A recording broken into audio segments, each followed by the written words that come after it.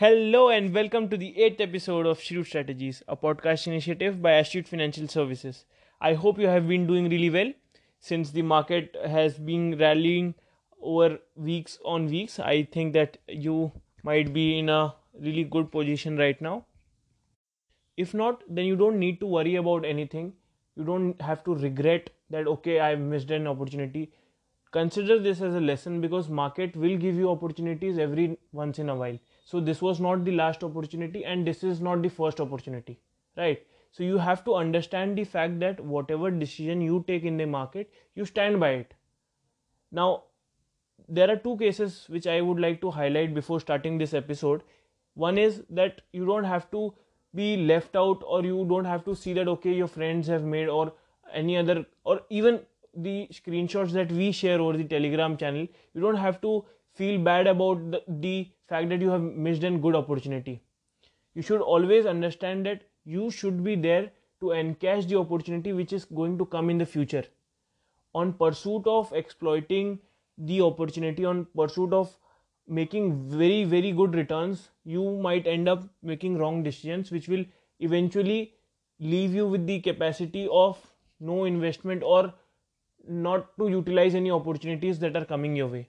So very important, and try and understand it could work on contrary as well. For example, I have been emphasizing that the market is not fundamentally good, or it is clear as a day's light as to how the fundamentals and the macroeconomic factors are not supporting the level markets are at currently. So you don't have to be biased about it and go on to short every expiry and get trapped on every expiry. And even though you're doing it, even though you're losing money with one strategy, try and change it. Try to evaluate what is going wrong for you and try to evaluate how can you correct it. Take an expert's help if needed, but don't just be stubborn with your positions because market does not work on your view or my view. We had a view that last week we felt that okay, from the 10,300 level the market is coming to 9,800, and we also saw 9,500. So we thought that okay, it might as well come to 9,200 and 8,800, but we were flexible enough to adjust our view as per the markets happening, as per the technical analysis, or as per whatever data that we try to make the decisions from. The most important takeaway from this whole discussion was that it is important to make the right trades at the right time, but it is even more important to understand when not to trade or when not to invest. So trust me, if there is a time, if there is a scenario in your life that you have to wait and hold on, or when you feel from inside that it is okay, that I don't have a clear direction of the market, just avoid trading. Just do anything at all but to make actual trades, because that's where you lose your money, that's where you lose your confidence, and that's where your doom begins. Trust me on this, because in order to cover those losses, you will again try to trade with the trend, but again by the time you trade with the trend or enter the trend might have ended. So trust me on this, you should know what works when, and if you don't know, it's okay to sit quietly or it's okay to do nothing. Speaking of our market analysis, in the previous week, we had suggested the markets to stay between a range of 9,500 to 10,300, which was pretty much the case, and our short strangle strategy again proved out to be very effective one. However, the rest of the things we have actually changed because we don't see any proper development or notable development in the US China trade war. So we have tweaked it a bit, and the segment or the agenda for today's discussion would look something like this, wherein we discuss quickly about how the markets are rallying or what is so good about the markets to rally continuously first. Then we quickly brush upon the crude oil prices and trends in the coming week as we do. The Indo-China tensions that had happened in the previous week and the week before, and how it would impact the relationship that India and China have. Then we move on to discuss something very important, is my conviction to invest in pharma sector and how I have made consistent and good returns with very conservative mindset. And then lastly discussing the trade setup for the week ahead. talking about the crude oil prices and its trend in the short term, I feel that crude has been strengthening over week on week, even though the movement is not much, but the movement has been very importantly on the higher side, because we see a lot of lockdowns being opened, we see a lot of people traveling to other places, and with the recovery rates increasing day by day, with the hope of vaccines coming out, we can see that crude oil prices can again go back to the $50 per barrel level. But again, it would take its time, like it has been doing, and the slower movement would actually come through over a period of time and not just yet. So we don't see much of volatility in crude oil prices, but we are bullish on crude oil prices. Again, crude oil being one of the most important commodity, we had always told that okay, because the crude oil had been declining to a historical low, the markets reacted to it, and the markets also were declining. So this is also one of the reasons why market has been rallying, is because the crude seems to be stable now, and since the economy is reopening, there is a lot of hope, people are optimistic, so that is the reason why the markets are also rallying. So this was one relationship that I wanted to build between the crude oil prices when we were talking about bearish movement, and now that we have a bullish movement, I'm just trying to connect the dots here.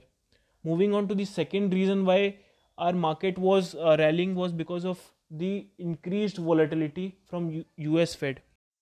I'm sorry, I goofed up a bit. It's US liquidity injection and not volatility injection. So yeah, I meant to say liquidity instead of volatility.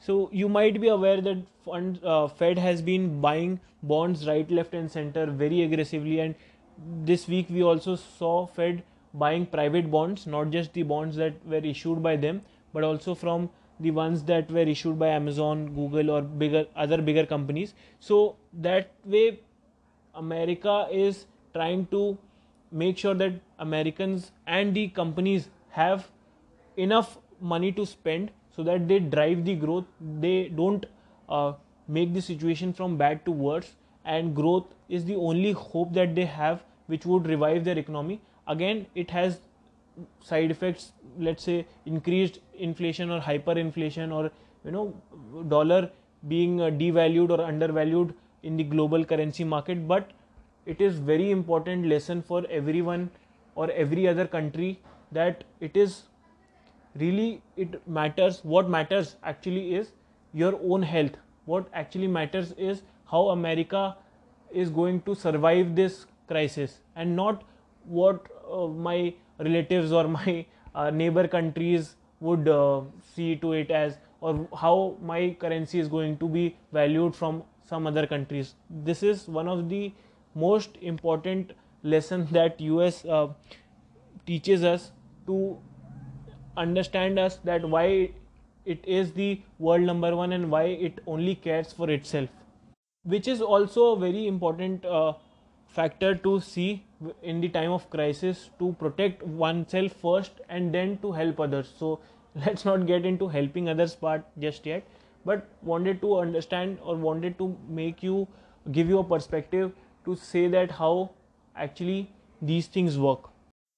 So coming to the Indian aspect of it, I absolutely don't see any impact or any good reason for Indian markets to rally because US markets rallied, or Indian markets to rally because there was a good liquidity injection in US.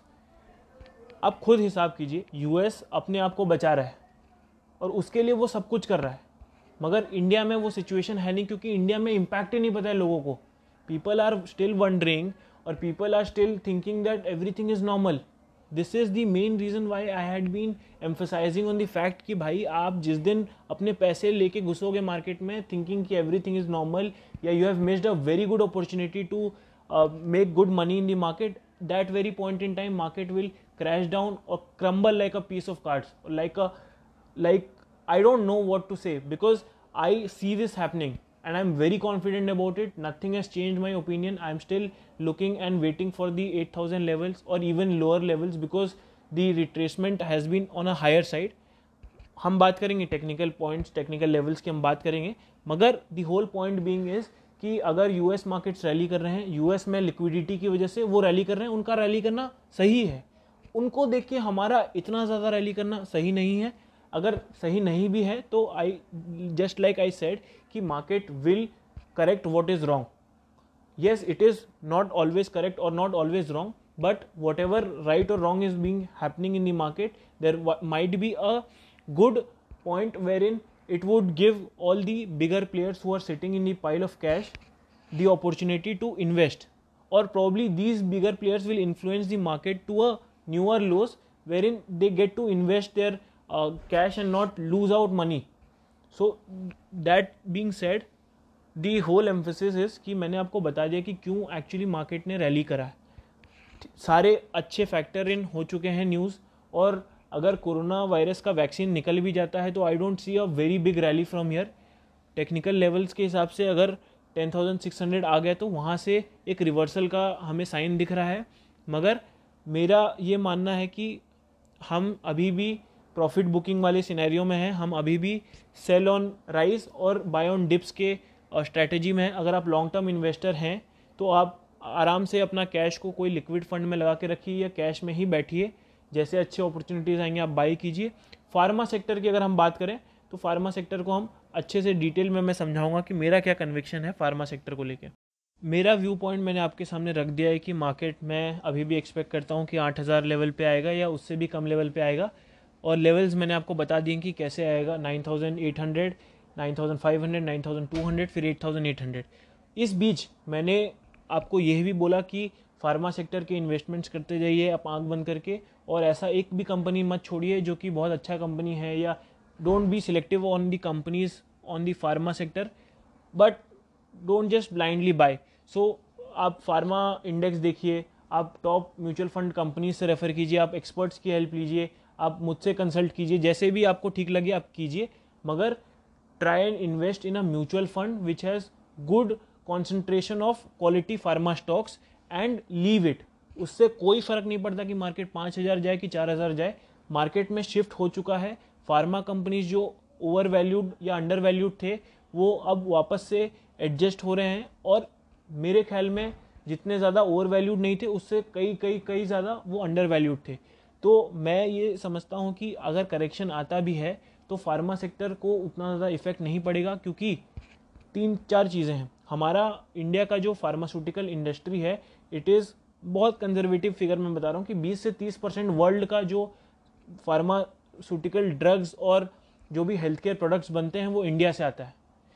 अब इसमें मैं आपको बता दूं कि R&D भले ही हमारे companies के पास उतना अच्छा ना हो कि वो कोरोना वायरस का वैक्सीन निकाल दें या वो कुछ बहुत ज़्यादा पाथ ब्रेकिंग कर दें, मगर API नाम की एक चीज़ होती है जिसका फुल फॉर्म होता है एक्टिव फार्मास्यूटिकल इंग्रेडिएंट, यानी कि अगर जिलीड फाउंडेशन या अगर मॉडर्ना अगर कंपनी वैक्सीन बनाती है कोविड की, तो फिर उसके API को डेवलप सिप्ला भी कर सकती है, सन फार्मा भी कर सकती है, और बाकी सारे कंपनीज भी कर सकते हैं। या फिर आप इस चीज़ को देखिए कि अगर कोई एक कंपनी बनाती है कोविड का वैक्सीन, तो बाकी सारे कंपनीज़ को रॉयल्टी देके वो प्रोडक्शन का लाइसेंस मिल सकता है, जॉब वर्क मिल सकता है, या वो जेनरिकली वो दूसरे मेडिसिन को बना सकते हैं। तो मेरे बोलने का मतलब ये है कि कोई ना कोई आफत ज़रूर आता रहेगा फार्मा इंडस्ट्री में, या कोई ना कोई चीज़ें ज़रूर आती रहेंगी जिससे फार्मा सेक्टर यहाँ से काफ़ी ज़्यादा लाइमलाइट में रहेगा, क्योंकि जैसे कि बाकी सारे कंपनीज बाकी सारे स्टॉक्स काफ़ी ज़्यादा ओवर वैल्यूड थे और करेक्शन हुआ था, ये एक करेक्टेड लेवल से आउट परफॉर्म की ओर जा रहा है। तो मेरे ख्याल में अभी या तो हम बोलें कि फार्मा सेक्टर को अभी भी स्लाइटली अंडर वैल्यूड है या फेयरली वैल्यूड है, जो कि एक ओवर वैल्यूड स्टेज पे जाकर करेक्ट करेगा, या फिर कई सारे ऐसे हिडन जेम्स हैं फार्मा सेक्टर के अंदर में जो कि अभी भी मल्टी बैगर होने का पोटेंशियल रखते हैं। ऑल इन ऑल मेरा ये मानना है कि पिछले 3-4-5 सालों में फार्मा इंडस्ट्री में सही एम्फेसिस नहीं दिया गया, सही इंपॉर्टेंस नहीं दिया गया, जिसकी वजह से वो नियर हाफ्स और इवन 30% लेवल पे भी आ चुके थे। अभी जैसे जैसे वो 50, 60, 70% आ रहे हैं, उन पे डेवलपमेंट्स भी काफ़ी सारे हुए हैं। जो US FDA अप्रूवल्स जो रुके हुए थे, वो अप्रूवल ख़त्म होने के बाद यू वुड सी कि जो Q1 के रिजल्ट्स आने वाले हैं उसमें फार्मा कंपनीज आउट परफॉर्म करेंगे। और ये बात हमेशा याद रखना कि मार्केट के अंदर में फेयर वैल्यूड कंपनीज अगर होती हैं तो वो रेंज बाउंड होती हैं आईटीसी जैसे, और कोई बड़े क्राइसिस में ही फॉल करती हैं। मगर जो करेक्टेड लेवल्स में था, मान लीजिए मैं एक एग्जांपल लेता हूँ, सिप्ला का 300 रुपये का शेयर था, वो सिप्ला कभी 800-900 में भी ट्रेड किया करता था, तो वो 300 से अगर वो वापस 700-800 की लेवल पे आया है तो वो एक बार 1200-1500 की लेवल पे जाएगा और फिर उसके बाद करेक्ट करेगा। यानी कि बात समझिए, सन फार्मा 1200-1300 रुपये का शेयर हुआ करता था किसी ज़माने में, फिर वो 250 रुपये में आ गया, अब वो करीब करीब 500 के रेंज में है। तो मेरे बोलने का मतलब ये है कि वापस से वो एक ओवर वैल्यूड जोन में जाएगा जहाँ पे काफ़ी ज़्यादा हाइप बन चुका होगा, जहाँ पे सबको ही खरीद रहे होंगे। ऐसे मार्केट सिचुएशन में absolutely same market scenario where everyone is buying, तो उस मार्केट सिनेरियो में मार्केट क्रैश आता है या एक ऐसा न्यूज़ आता है या कुछ भी एक ब्लैक स्वॉन इवेंट कह लीजिए, आप कुछ भी कह लीजिए, ऐसा एक इवेंट ज़रूर आएगा जो कि उसको वापस से उसी लेवल पे डालेगा या फेयरली या अंडर वैल्यूड लेवल पे डालेगा, जहाँ पे वापस से आप कंसिडर करेंगे कि ग्रीड और नीड के बीच में क्या डिफरेंस है। मेरे बोलने का पॉइंट ये है कि मैं ये नहीं बोल रहा हूँ कि फार्मा सेक्टर में रैली ख़त्म हो चुकी है या फार्मा सेक्टर ओवर वैल्यूड है या अंडर वैल्यूड है। मैं ये समझता हूँ कि pharma sector is a very safer bet, and even now till the majority of public realises the potential in the pharma industry, I believe that यहाँ से 25 से 30% आराम से और अपवर्ड मूवमेंट मुझे दिखता है, even though the market is not doing really well और even though the market is suppose to correct to 8000 level और इवन बिलो। क्योंकि हमने Q1 के रिजल्ट्स की बात कर ही दी है, तो मैं ये समझता हूँ कि अगर आप हिस्टोरिकल डेटा देखें तो मैं एक रिसर्च आर्टिकल पढ़ रहा था जिसमें बोला गया था कि पिछले 10 सालों में जून में ऐसी रैली देखने को मिली है। तो है लॉजिक है नहीं है इस बात का पता नहीं, मगर अगर हिस्टोरिकल डेटा इस चीज़ को सपोर्ट कर रहे हैं तो ये भी देखा गया कि जून के मैसिव रैली के बाद जुलाई में करेक्शन आता है, और स्वाभाविक है कि मार्केट में जब जब रैली होता है, बहुत एक्सेप्शनल रैली होता है, तब तब करेक्शन भी आता है। तो इस करेक्शन के साथ हम देखते हैं कि Q1 का रिजल्ट भी कंपाइल हो जाएगा, और Q1 में ध्यान दीजिए कुछ काम नहीं हुआ, कोई धंधा था नहीं सिवाय फार्मा इंडस्ट्री के। तो मैं ये आपको सजेस्ट करूँगा कि जैसे जैसे मार्केट बढ़ते जा रहे हैं वैसे वैसे आप प्रॉफिट्स बुक कीजिए, और अच्छे फार्मा कंपनीज में अभी भी आप इन्वेस्ट कर सकते हैं या बाद में भी आप इन्वेस्ट कर सकते हैं। मेरा होल पॉइंट ये है कि फार्मा सेक्टर में आप पैसा लगाएंगे तो आपको लिक्विड फंड से ज़्यादा मिलेगा रिटर्न, पहला। दूसरा ये है कि कुछ फार्मा सेक्टर्स अंडर वैल्यूड जो हैं वो फेयर वैल्यूड और ओवर वैल्यूड रीजन पे जाएंगे, तो उसमें आपको बहुत अच्छा रिटर्न मिल सकता है। तीसरा ये है कि it is a good bet because आपको डाइवर्सिफाई करना है पोर्टफोलियो को, तो health care and pharma sector is going to one of the most prominent one, because आगे चल के everyone is going to be very cautious about the health care and hygiene part of their life. तीसरी या चौथी बात मैं count भूल गया, आई एम सॉरी, ये है कि यूएस को फॉलो करता है इंडिया, तो आयुष्मान भारत जैसे कुछ जेनरिक मेडिकल स्कीम्स आए हुए हैं। हम देख रहे हैं कि सरकारी हॉस्पिटलों की भी काफ़ी ज़्यादा फैसिलिटीज़ बढ़ रही हैं, तो इसमें ये होगा कि धीरे धीरे इंडिया में हेल्थ इंश्योरेंस का भी बहुत ज़्यादा ग्रोथ होगा, जिसकी वजह से जो दवाइयाँ हैं वो नॉट जस्ट सरकारी या नॉट जस्ट फ्री इलाज के हिसाब से होगा, बट आप देख सकते हैं कि प्राइवेट हॉस्पिटल्स भी आप अपने हेल्थ केयर या अपने हेल्थ इंश्योरेंस को लेके आप अच्छे से अच्छी मेडिकल फैसिलिटीज़ लेके आप अपनी ट्रीटमेंट करवा सकते हैं। तो उससे क्या होता है कि कभी भी किसी आदमी को सोचने की ज़रूरत नहीं कि वो पैसे दे पाएगा नहीं दे पाएगा। तो आगे चल के बता रहा हूँ मैं, I am not talking about 1 year और 2 year, I am talking about 5 years 6 years down the line. तो लॉन्गर टर्म परस्पेक्टिव से मैं ये देखता हूँ कि टॉप की फार्मा कंपनीज के लिए एक बहुत बड़ा ये रीज़न है इन्वेस्टमेंट अभी करने का कि वो डिविडेंड्स अच्छे देते हैं, और इस रेंज में अगर हम लेंगे तो हम देख सकते हैं कि हेल्थ केयर जब इंडिया में हेल्थ इंश्योरेंस सबके हो जाएंगे जैसे मोटर व्हीकल इंश्योरेंस है आज की डेट में, तो हम देखेंगे कि doctors won't hesitate in writing good expensive medicine from top pharma companies. उस हिसाब से आप इन सारे चीज़ों को सोचिए, और मेरा ये पर्सपेक्टिव रहेगा कि मैं अच्छा अपना 10 to 12% या 15% तक भी फार्मा कंपनीज में मैं बेट करूँगा विदाउट प्रॉफिट बुकिंग, क्योंकि डिविडेंड इनकम इसमें बहुत ज़्यादा है।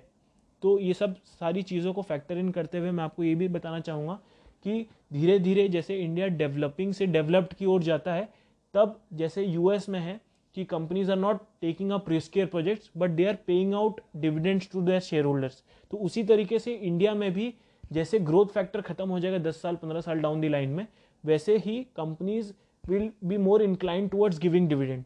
और अगर हम शॉर्टर टर्म की बात करें, 2 साल 3 साल की बात करें या एनुअल इवेंट्स की बात करें, तो फार्मा कंपनीज अच्छी डिविडेंड पेइंग कंपनीज होती हैं फार्मास्यूटिकल इंडस्ट्री में भी।